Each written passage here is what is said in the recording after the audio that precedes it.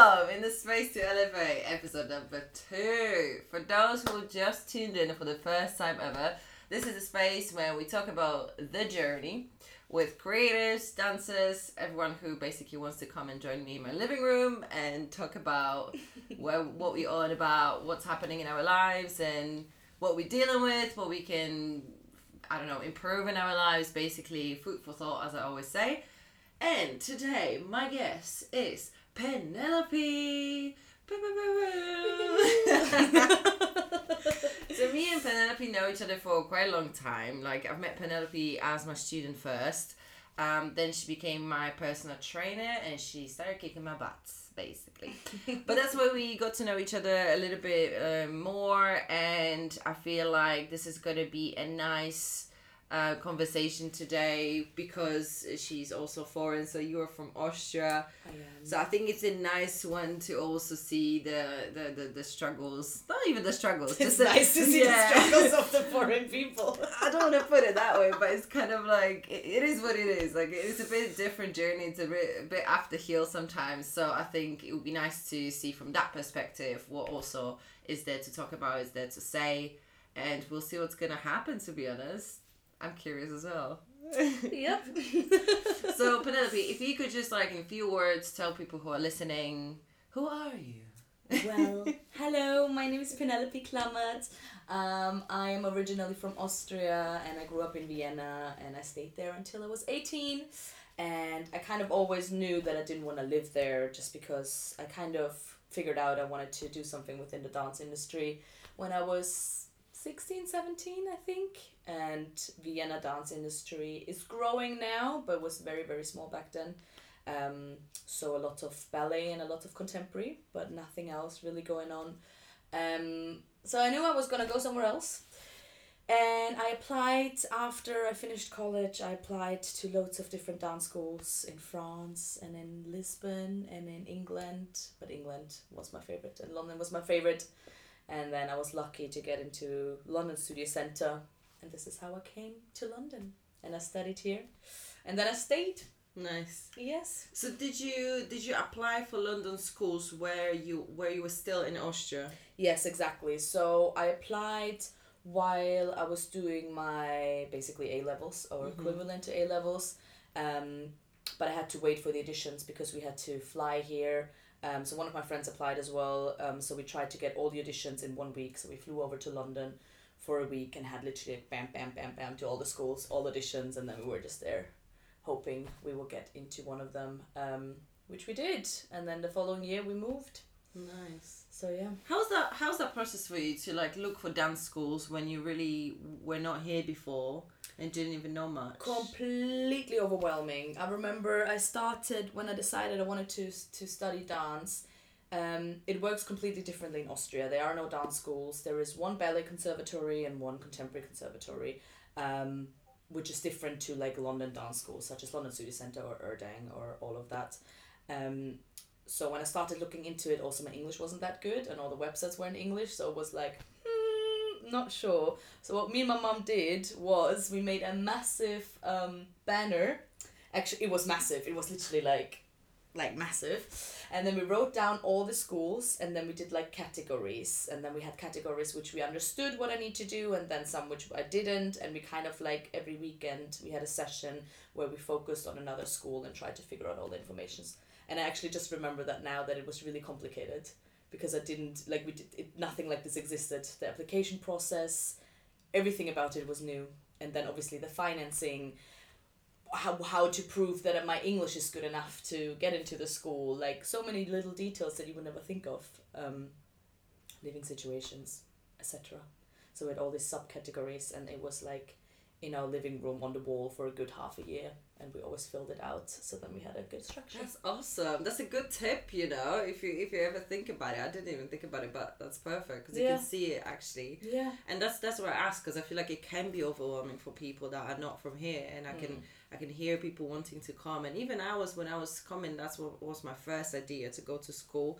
It ended up happening like being different, but I remember just going through websites and I was just clueless. What is this? Yeah, especially because there's so many different courses as well. There's like a bachelor course, then there's a diploma course, and I didn't know the difference between them two. And then you have the foundation course if you're not good enough for the bachelor course, and it's kind of like, I don't know, what do I apply for?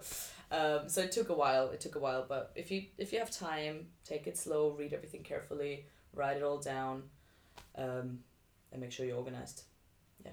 That's amazing. So it is possible. It is possible. It is possible also. So what was like the first thing that kind of was for you like a shocker in London? Oh God, I remember the first time I came was basically I came to London like when I was small, but then the second time I came was for that week of auditioning. And I remember on the first day we went to Studio 68, me and my friend, and there was like a contemporary class going on.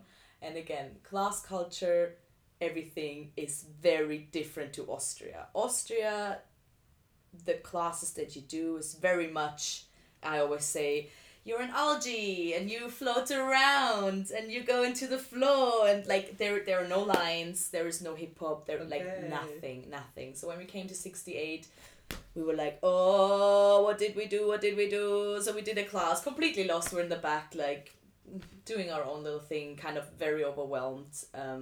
And then also there were so many different classes, like you had hip hop, and then you had jazz funk, and then you had, I don't even know, everything basically. Where we come, it was ballet and contemporary, and modern maybe.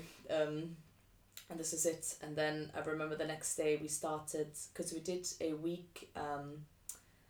Actually, before we auditioned, I just remember we did a week of kind of auditioning prep at Erdang. Which again was quite fun to go from Austria straight into a week of audition prep in Erdang, because you come in and again in our ballet class, for example, you would wear baggy stuff and you would have a ponytail, and then you come here and it's like tights and leotard and a bun and a red lipstick, which obviously now seems completely normal to me because I went through all of it, but remember back then I was very overwhelmed, and people were stretching and split and jump, and yeah, I remember me and my friend being like, what did we get ourselves into? But also kind of in a nice way, because there's so much more, and suddenly it was like, wow, blew my mind how much more there was out there than I thought there was. It was great. But yeah, the first time I was like, is this gonna work out? I'm not sure. I think that's awesome. I feel like that's what our lives as creatives and dancers are. Sometimes we're in the rooms when we're just overwhelmed with the situation. Mm-hmm. And I think we just have to just go for it, you know? Exactly. That's the only way we can do. Exactly. And it wasn't even a thing of like afraid of not being able to do it or yes, or I wanted, or like it wasn't anything like that. It was literally just like so new and so bizarre to my mind, but I was like, cool, I'm doing it apparently, and this is gonna be it. And then you get used to it super quickly, which was good and needed. Yeah. So what do you think helped you in that moment, like, to overcome this? I think in the beginning, I have to say, it was a little bit like I took it as an excuse that I wasn't from England, and I took it as an excuse that I didn't grow up in London, and I grew up with very different dance training, which kind of always kind of gave me that security of like, especially when I started college, like you come into groups, so you have A, B, C, D, and E set. Or just D set, I don't really know, but I was in a bottom set regardless. And for example in jazz, and I always had it back of my mind, like, of course I can't do it as well as other people because I didn't train like this and da-da-da. And I think the point was to just overcome that and just be like, yes, but I'm here now, and like just do it now, and not kind of relying on that back thing of like, but I grew up in Austria with another training, but just being like, I'm in London now, this is, everybody's doing the same thing, and this is what I want to do, this is what I need to do, this is what I will do, without having that kind of security blanket at the back. That's amazing. And like from what I know you personally, I feel like you are like this, like that person, like if I want to do it, I'm just gonna do it. And it's just like Penelope's like one of the most hardworking people I know, like honestly, like by the time you and I wake up, she's already done like 700 things, you know, like, and she just keeps going for everything, everywhere, all the time. So I'm always like amazed by it. So how do you, Is it just the truth? How do you feel like about, because we started from talking about auditions, so let's just see how do you feel about auditioning now? Anything changed, or how do you see them now? A lot. I think when you start auditioning, because you're not used to it, or because I wasn't used to it, I can just speak from my personal experience, obviously. You just listen to what other people tell you. Like, you listen to what everybody else tells you, and you do what everybody else tells you, and you don't do what you actually want to do. And then obviously there are some people that say, oh, just go with whatever you feel like. And at that point, you're not really old enough or secure enough to do that. So they're like, no, I'd rather go with what that one person said, because they seem to have it right, and that's what you do. So you kind of go into these auditions, or at least I felt like, looking like everybody else looked. Everybody looked the same, because everybody took the same advice from the same people. So everybody kind of looks the same, and there's a lot of pressure in the room, I think. And that also just comes from being new to the industry. There's always going to be a lot of pressure. And I remember the first couple auditions, even when I auditioned for small things during my college times, whatever, like a mess. Like a complete mess, to the point of like there was no way I'm gonna get anywhere, because I forgot the whole choreography at the end. Yeah. And I didn't really take it seriously, and then I was like, you know what, you need to take it serious at some point, because otherwise you're not gonna get a job. And then I think what changed now a lot, and obviously we had the pandemic where there weren't that many auditions, and you had self-tapes, which is a whole different story again. But auditioning now, I think going into it, and it sounds so cliche, but if you go into it as yourself and like dress the way you feel comfortable, it just makes all the difference. And if you look different to other people, that's fine. And to me personally, for me, it was always the big point of like, you need to wear tight clothings. And I get it, because you need to see the body shape. I do get it. But there are some things that you can wear which still show your body type without being a legging and a bra. You know what I mean? Yeah. And for me, that was a big changer, because I was like, you know what, I can actually wear something that I'm comfortable with, but people still see my body shape, although it sounds like a not so important fact, but it is. And the more you just go in and be yourself and do it like yourself, and kind of take the pressure off, and go in and be like, you know what, if this job is meant to be for me, it's gonna be like, I'm gonna do great, and I'm gonna feel good, and they will see it, and there's gonna be a connection between me and whoever is casting, and it's gonna be fine. And if it isn't, there's no need to force it.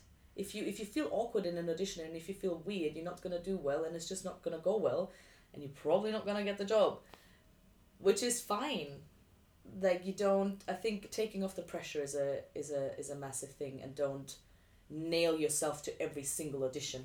Yeah, true. And I feel like the point that you made at the beginning was so cool. Like, we go about audition how we were told. Yeah. Like, we go with like people that were doing it, and we just follow kind of the tips or whatever. But like, the more you do it, the more you understand it. And I believe, for me, maybe for you as well, like, what helped is having a different types of auditions. So for example, when you go to like hip hop auditions or like theater auditions, that's where they're actually looking at the skill. That's where you just focus on that solidity. That's where you pick up everything you know from your bag. And then you go to commercial one, when you have to look apart, when you have to do what they ask you with, like, I don't know, your face, your whatever they ask you for.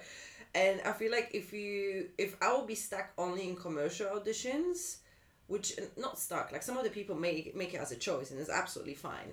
But I feel like they're a little bit more pressured into what kind of person they want you to be, or what kind of look they want you to have, or it's just a little bit less on like the skill base you're having. So it kind of takes your confidence, like your confidence can be like torn a little bit. Yeah, but I think what is important is, because it is going to be like this, because the commercial world is very look based, and just so many aspects based apart from your skill. Your skill is there as well, but there's so many other things that need to kind of like tick the box.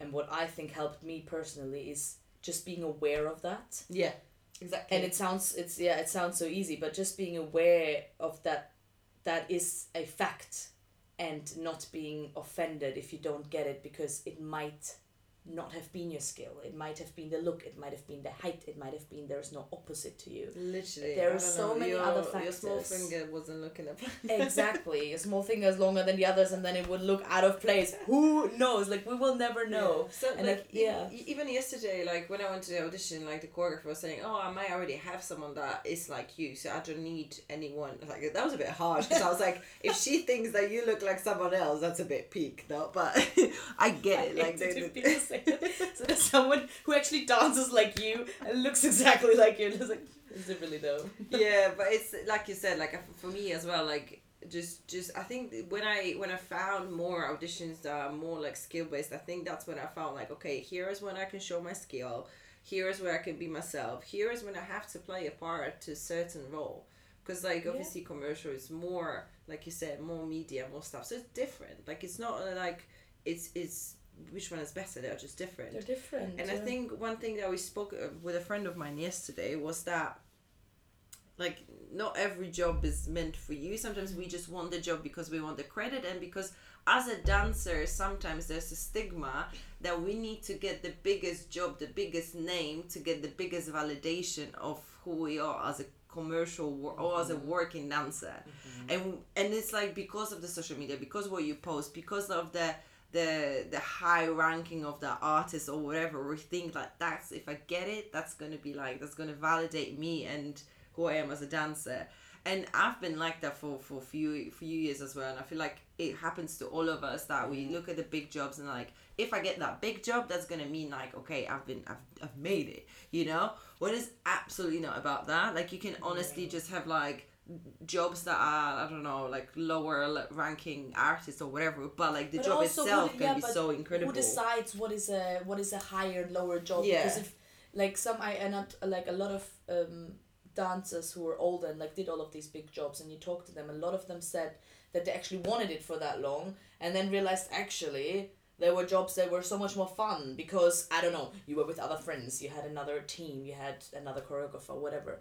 And this is also the thing, just because it's like society sees it as like the best job that you can get, it doesn't mean that you're gonna enjoy it the most, or that you're gonna love it the most, or I don't know. And if you get there and you do, then it's great. But it doesn't have to be that way. And again, I think it's kind of like, who decides what are the massive jobs and who decides what are less validating jobs. Yeah, 100%. And I always say, like, with dancing as well, because like, since we are on the topic, like, jobs are the ones that are temporary, you know? You get the job and then it's finished. Like, it always has a time on it. But like the work, who you are as a dancer is something that's constant. So I think like just centering that, like your life as a dancer around your work, what you're doing with yourself, I think that's what helps me to go back into like, even like if you look at street dancers, for example, or just dancers that don't do work as a dancer, they have separate job. They just do dance because they're fascinated about it, and they train, they do battles and everything. They're phenomenal dancers as well, and they don't use the credit to classify if they're doing, they're professional. They are professional. They're killing it. They're like in the battle scene. They're winning comps, whatever, you know. So that's like other side of it, when you have dancers that completely don't work as a dancer, and there are still professional dancers that are like having like super extra high skill. Yeah, and I think on that, for like just linking to that, so coming out of college, I feel like you kind of get, which is fine completely, you get drilled into your head that this is one pathway that you're following, and this is just going to lead you there, and you're going to set your goals and you're going to set your jobs and you're going to achieve it, which is amazing. Yes, I love goal setting and I love all of these lists and stuff, but I do feel like, and then coming out of college and then training and seeing and meeting loads of other people who never went to college, who again have completely normal jobs and just do it on the side and are amazing and it kind of also got me thinking that having the jobs as a fuel is good, but I kind of think it's kind of the wrong fuel to have, because if you, like you said before, if you're just doing it for the jobs, and I think a lot of dancers especially realized that during the pandemic, because there were no jobs, and they were like, I don't want to train anymore, because for what am I training? Whereas I felt like, well, you train because you like to train and you love to dance and you like to do it. You don't train. I think training, it's good to have the goals and the jobs, but if that's your only fuel, I think that's not going to be enough fuel to sustain you and sustain your dance career. And again, coming back to the people who have other jobs and started dance as a hobby and are absolutely amazing in it just because they're so fascinated and so passionate by it, and you see that this is the correct fuel because their progress shoots up. Whereas some other people who are focused on just that one job that they really desperately want, first of all, it's not an all-round fuel, and I don't think it's going to make you happy long time as a dancer, and I don't think it's going to sustain you long time as a dancer. Maybe it does, because maybe you have that goal and then you reach it and you're absolutely fulfilled, but I personally don't think that it is enough fuel to keep you going if you just do a job by job. Yeah. I always say, like, center back to your why and see this, because even like you mentioned pandemic, like for example, I didn't dance during pandemic, but for me it wasn't a case like I don't dance, so I'm like, now I'm not gonna dance anymore. Like I just knew, like, I'm not dancing now. I'm never leaving dance. This is my lifelong relationship. We're just on the break. We were on the break. But then we go back together. Like Ross and Rachel.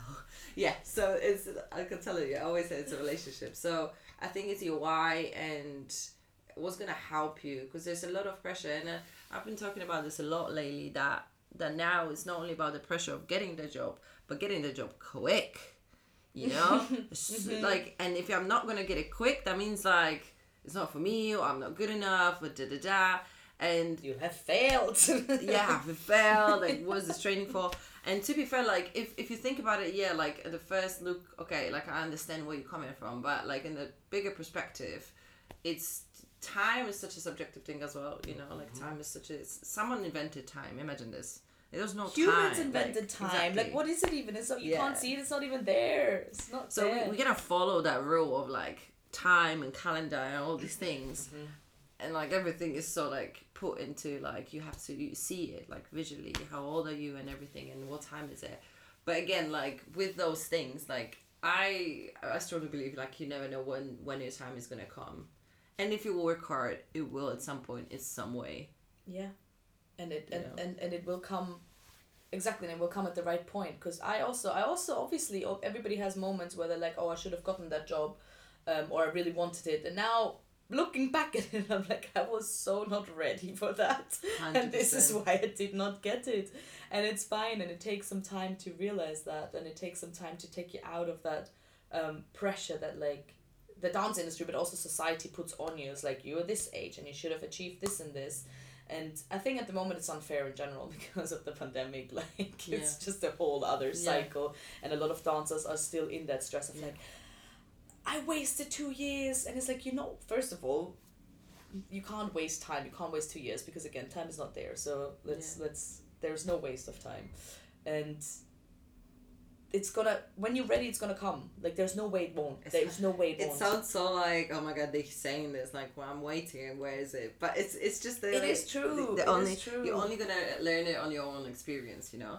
But I also thought, like, if you were a dancer coming to London and your intention is to like be a booking dancer in London, I feel like if that's your projection, if you're gonna go to class and if you're gonna be around being like, I'm here and I want a job and I want to work as a dancer, and if you're projecting that, imagine the choreographer has like 200 people like this that are just like, I want a job. I think like that's something that's a bit like, okay, like let me just see if you can dance first. Let me just get to know you, because I think we switched that I don't know when did it happen, because for me it was like, if someone is gonna book me, like I need to show that I'm like a good person, like I'm reliable, I'm professional, I love dance, I'm a good person to be around. Time. You can't show that in 1-2 bass classes. It takes time. Exactly, and I feel like you projecting different stuff when you want to like show like, hi, this is me, this is my way of dancing, this is how much I love it, this is how much like I'm present in the class, this is how much I want to be better, like I want to improve, so I'm going to ask questions, I'm just going to be a present dancer. I'm not going to be a dancer who wants to work and that's it. Yeah. Because I think you can feel this, and I've never been on that other side, but I think I can, even in classes sometimes I can sense it, and even some teachers say it, they're like, stop looking at me while you dance in the choreography, like I'm still watching everyone. Yes, like focus on yourself, focus on your training, and I'll see you. And I think I think it's the commercial world especially, and I think if you think back to, for example, contemporary companies or whatever, hip hop theater companies, just because that's what I like to do, the way to get in is literally, you probably take company classes for like 1.5 years, then you get invited to some training sessions,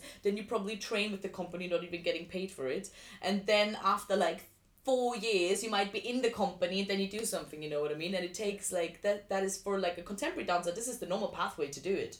Like it takes a long time, and then you have probably like a long contract, whatever. And I think because the commercial world is so quick and the jobs are really quick and everything is quick, people, yes, want to get in quick, but forget that it still takes time to like establish that, and also establish the trust. And I don't know, because if I was a choreographer or a teacher who books dancers, they can be good dancers and they can be nice people, but I don't know, do you know if they can actually retain the choreographies? Do you know if they not have massive anxiety on stage, you know what I mean? And you can't just see all of that in 1 class or 2 classes or 5.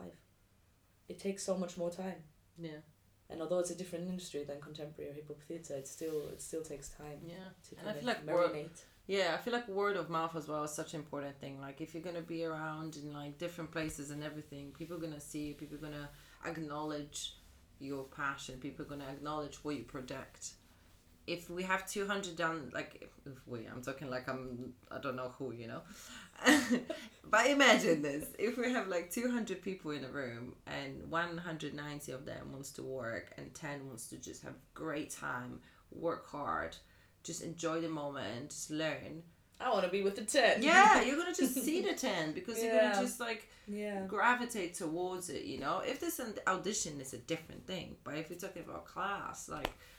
And I think you like automatically, and I'm not excluding myself of this because I did exactly the same, but if you the energy you put in basically to kind of put your energy externally and always be present and always be like this to every single choreographer, the energy, if you would turn it around and focus the energy on your own training and actually, okay, why am I in this class, do I focus on this, you progress so much quicker rather than kind of focusing on everything elsewhere apart from why you're actually in that class, taking that class. I think that's what we're going to do, the mic drop, and we're going to just do a little click, and we're going to be back again. And we're back. So I have one more question, singular, about the audition, because I personally know that you had to go through some no's that were like quite hard. And I think I would like to ask you if you could share, how do you deal with those kind of no's that you feel like... Well, I can start with the first couple no's that you get. They're obviously like very, very shit, very shattering, and you feel super shit afterwards. Because I remember even auditioning for like colleges in Austria, I got a massive no. And then you hear the reasons and you didn't even start your dance journey yet. So obviously you get knocked back before you actually did anything. Yeah. And I thought, maybe I shouldn't. Obviously it knocks you down because you're quite young as well. And you think, maybe I shouldn't do that. And again, you kind of tend to believe everybody else before you believe yourself.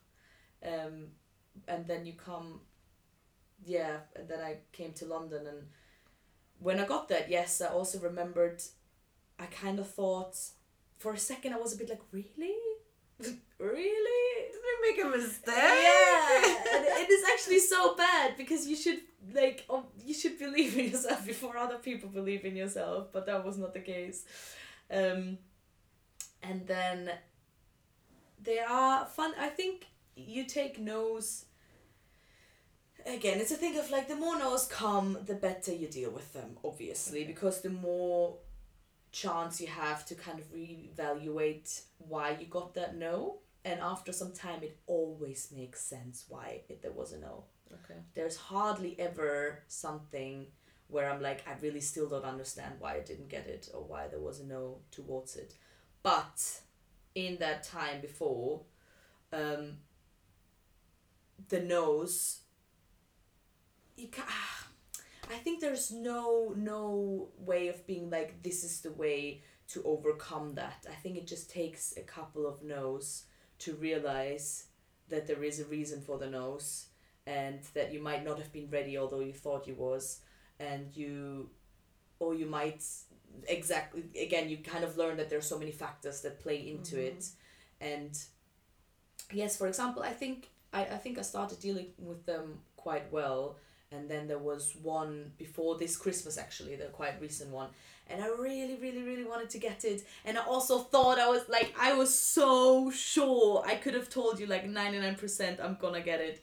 And then I remember just seeing the email and I just bursted into tears straight away. There was just no way of me being oh, but maybe no. No, I was just okay. Yeah, and at the end of the day, we're just human, Exactly, but also that's also fine, because then I had a day or maybe 1.5 days where I was just okay, this is shit, and obviously your confidence is gonna sink, but also in the back of my mind, because I had so many no's before, your confidence will come back. And you kind of get the security of right now I'm feeling absolutely shit. Yes, right now I feel I'm doubting what I'm doing and I'm doubting my pathway. But also there's a tiny corner on the other head that is it's gonna be fine. It's gonna be fine. You're gonna get your confidence back, because there's for me, there's always, thankfully, I'm very happy for that, the tiny little voice back there who just says it's gonna work out at some point. Nice. It's gonna work out at some point. And I feel this is something that I heard from you, and I kind of adapted as well, and I knew that, but I don't know, whenever I feel this, I think this makes me think of you, if you feel something that's for example, at this moment I feel shit, just let it be that way. Write it out. Exactly. All out. But even to the point of really write it out. So if you want to cry the whole time, and if you want to go home, and if you don't want to do any dance classes in the evening, and if you feel the most pathetic person, do it. Who cares?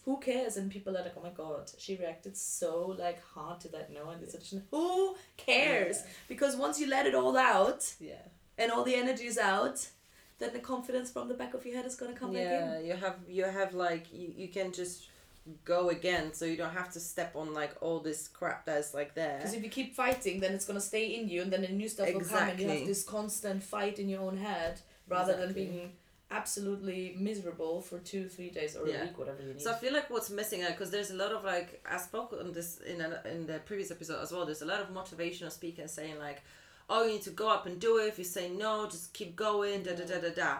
And again, the sense of it is okay, but the real life is a little bit different, and we need to be a little bit more sensitive with who we are as people, and don't grow the next thing on the shit that's been in you. That's let a bit it out. like toxic positivity can also be a little bit of a stress, because people are okay, you gotta get knocked down, and then you're gonna go straight back up. Da, da.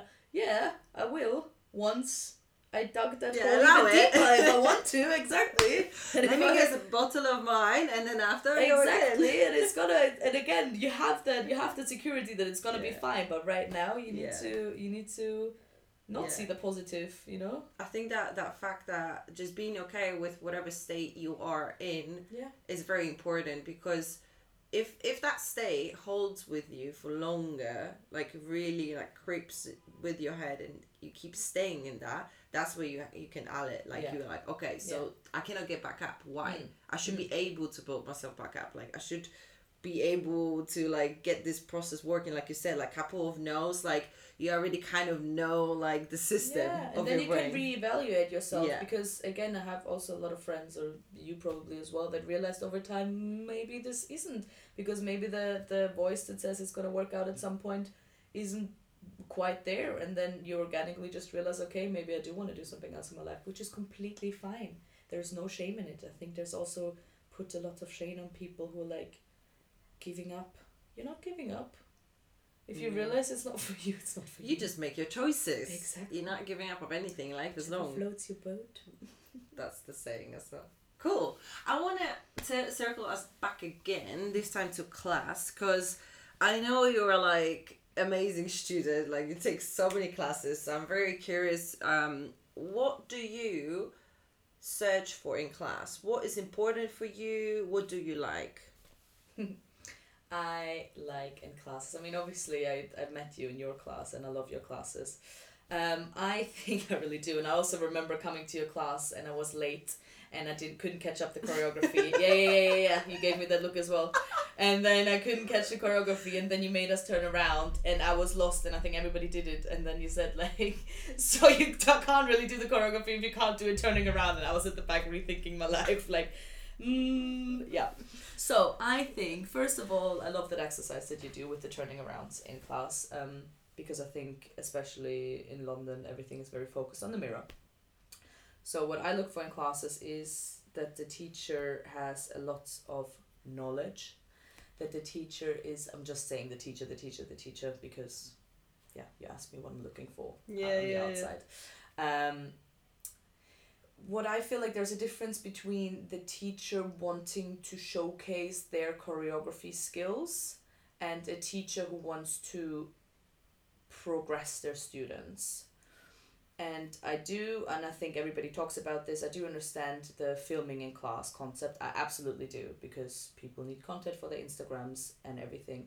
However, if I do pay for a class, I do not want 20 minutes of that class where I could still progress in the choreography to be taken away. Mm-hmm. Because some classes, especially if they're harder and you take longer to grasp the choreo, and then maybe the last 20 minutes are the 20 minutes where you can focus on your whatever performance, if you wanted to focus on that, on your dynamics, on your musicality even more, and then that's gone. So you kind of like have this like half-cooked meal without the seasoning on top, which is fine, but also not really satisfying.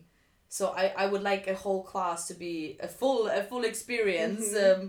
From the beginning to the end. I also actually really love warm-ups. And I think that also, I love your warm-up as well.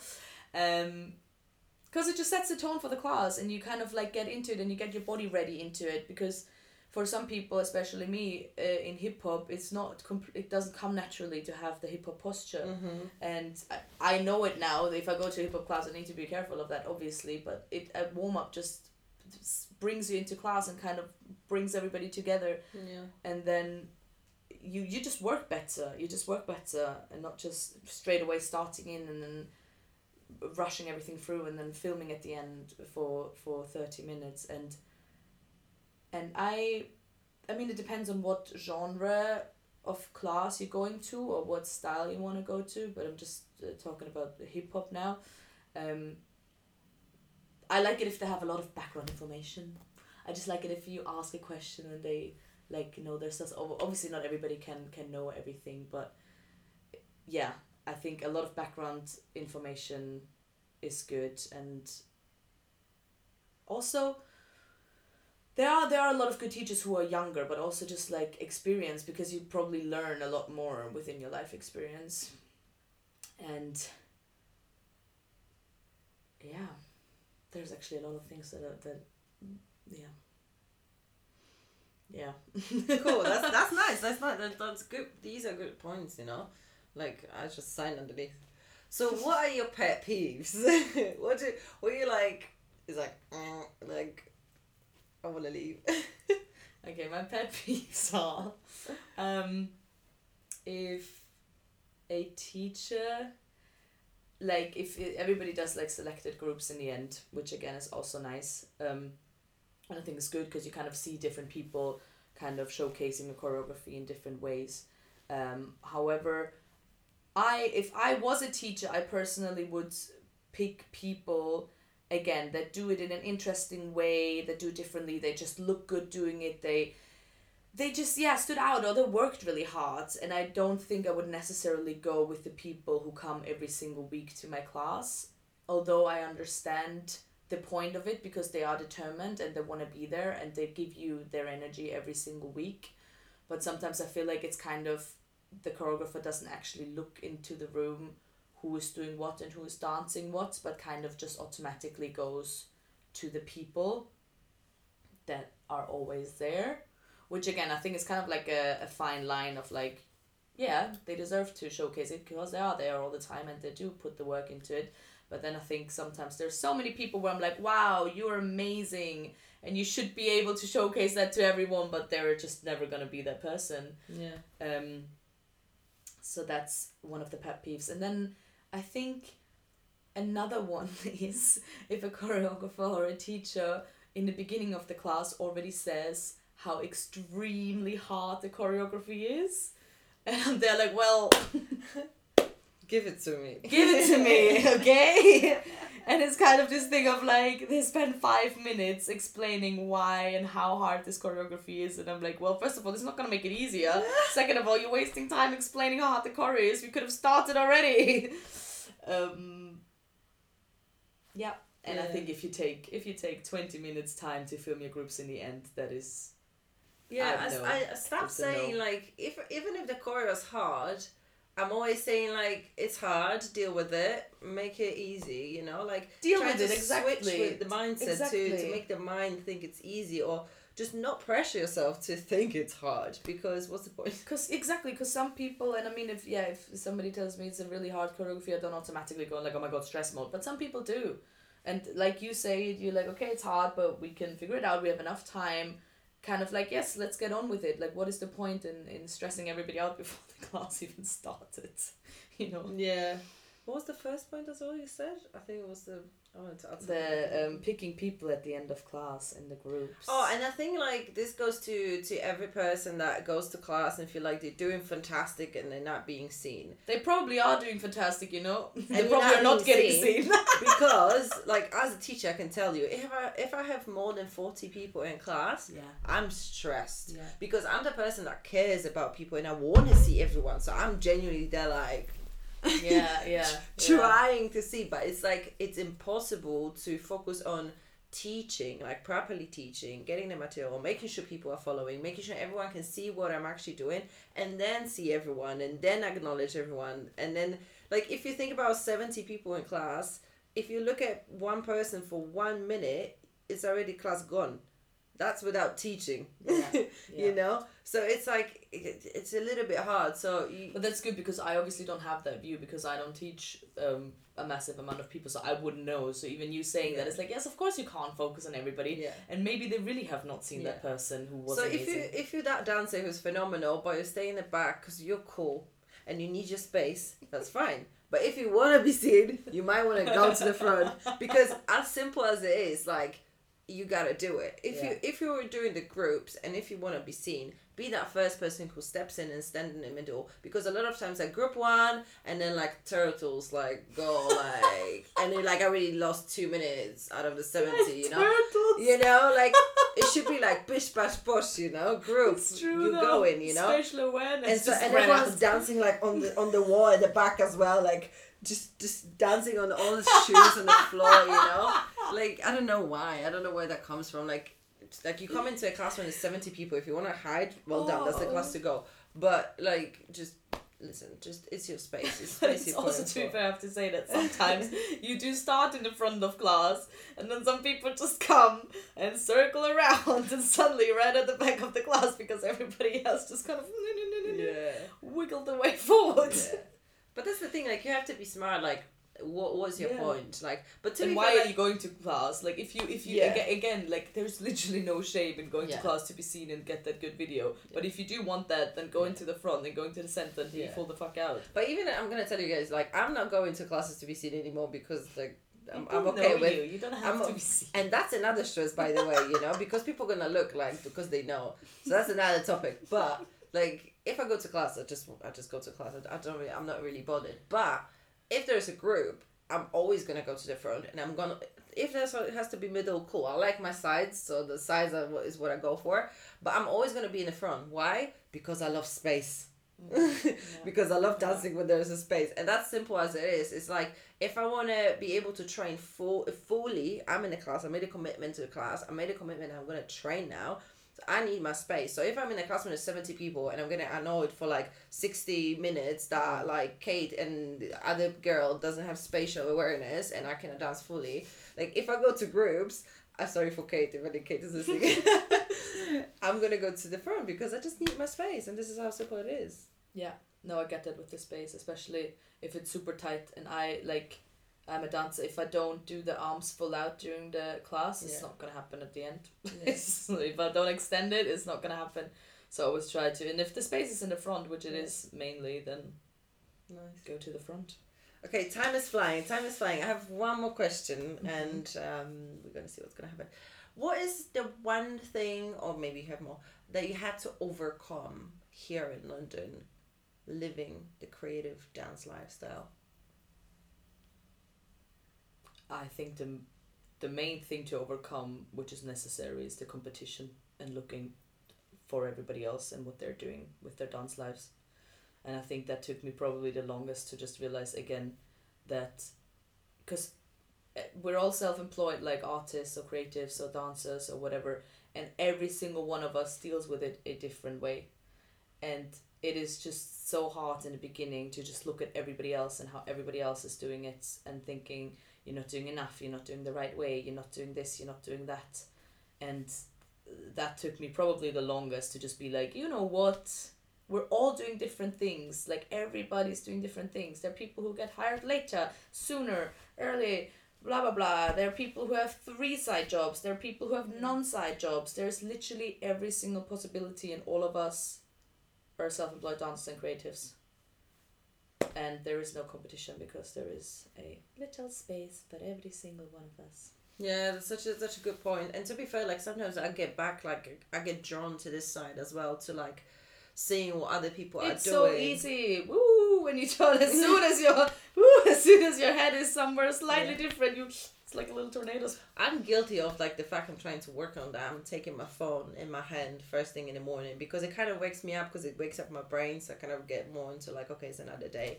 But at the same time, sometimes it can push me to the wrong direction and I can start my day wrong. So I'm still trying to figure out how can I manage to, like, start the day with, like, waking up, not looking at Instagram, putting some motivational podcast, doing my breakfast, and then, like, getting into all the messages. I think the morning is especially for me as well the main thing. And now you know that I don't have my phone. Like, I keep my phone away from my bed. It's downstairs. I leave it downstairs and I don't look at my phone. She has it downstairs. I have it downstairs. It's actually just one room. It's not upstairs, it's one room. But when I wake up, I give myself an hour before I look at my phone. Because if everything just no.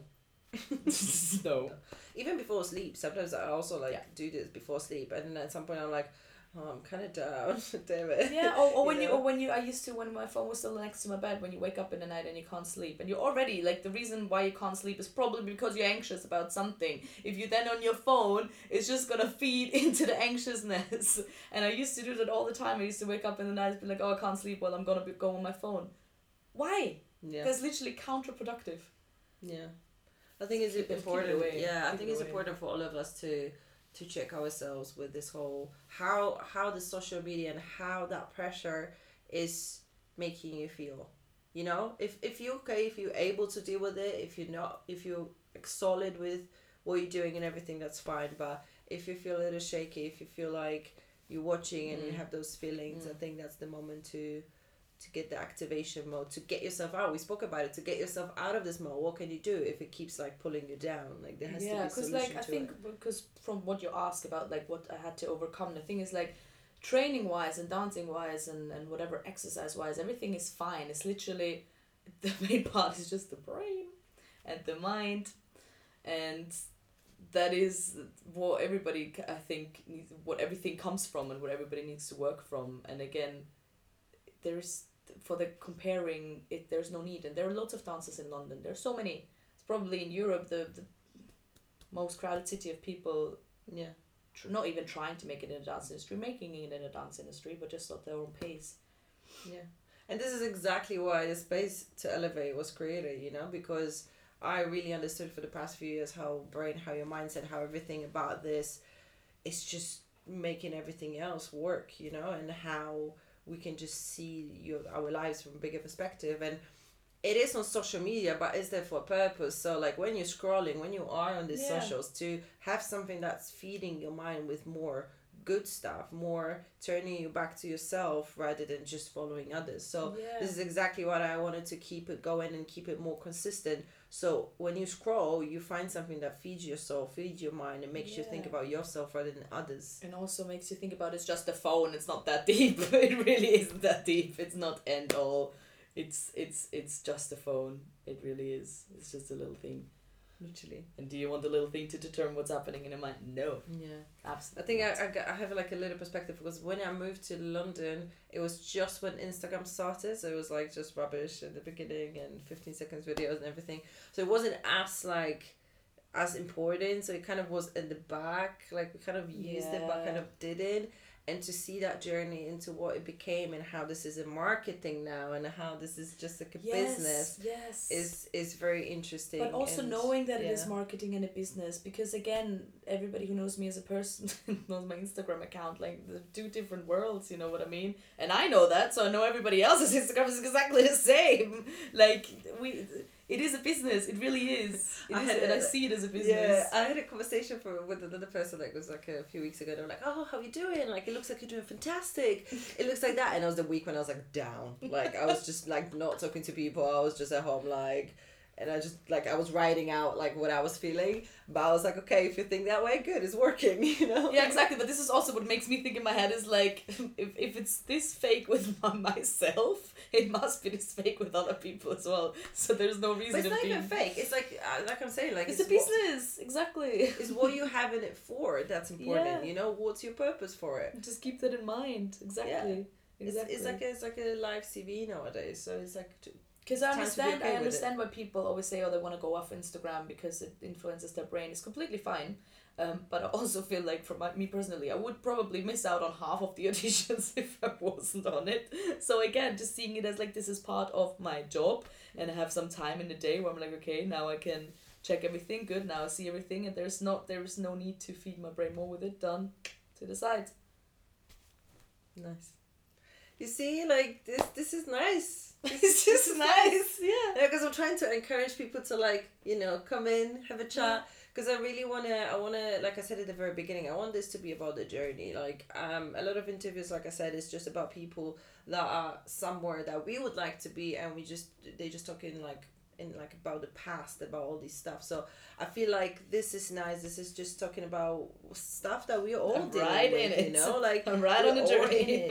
I feel like we're all in the journey. To be honest, like, we're all the time in the journey. So it's not like, you know, like there's like, I don't know, the goal, the finish line. Yeah, the finish line. But I think like this is the type of stuff that we're doing here. So if you want to talk about your personal journey, your personal, I don't know, thoughts, struggles, joys, and whatever you want to say, you're always welcome to message me. Hola papier. Hola papier. And yeah, just stay active. Say if you like it, say us. If you like it, everybody say yes. I wanted to say if you like it, show it. Like give a little comment, give a little thumbs up. Yeah, and all of that, whatever promotional jazz I was supposed to say here. Subscribe, follow, tell your friends. Give it up for Penelope. Thank you for having me. Woo! Alright, thank you guys. Next week, my personal coefficients.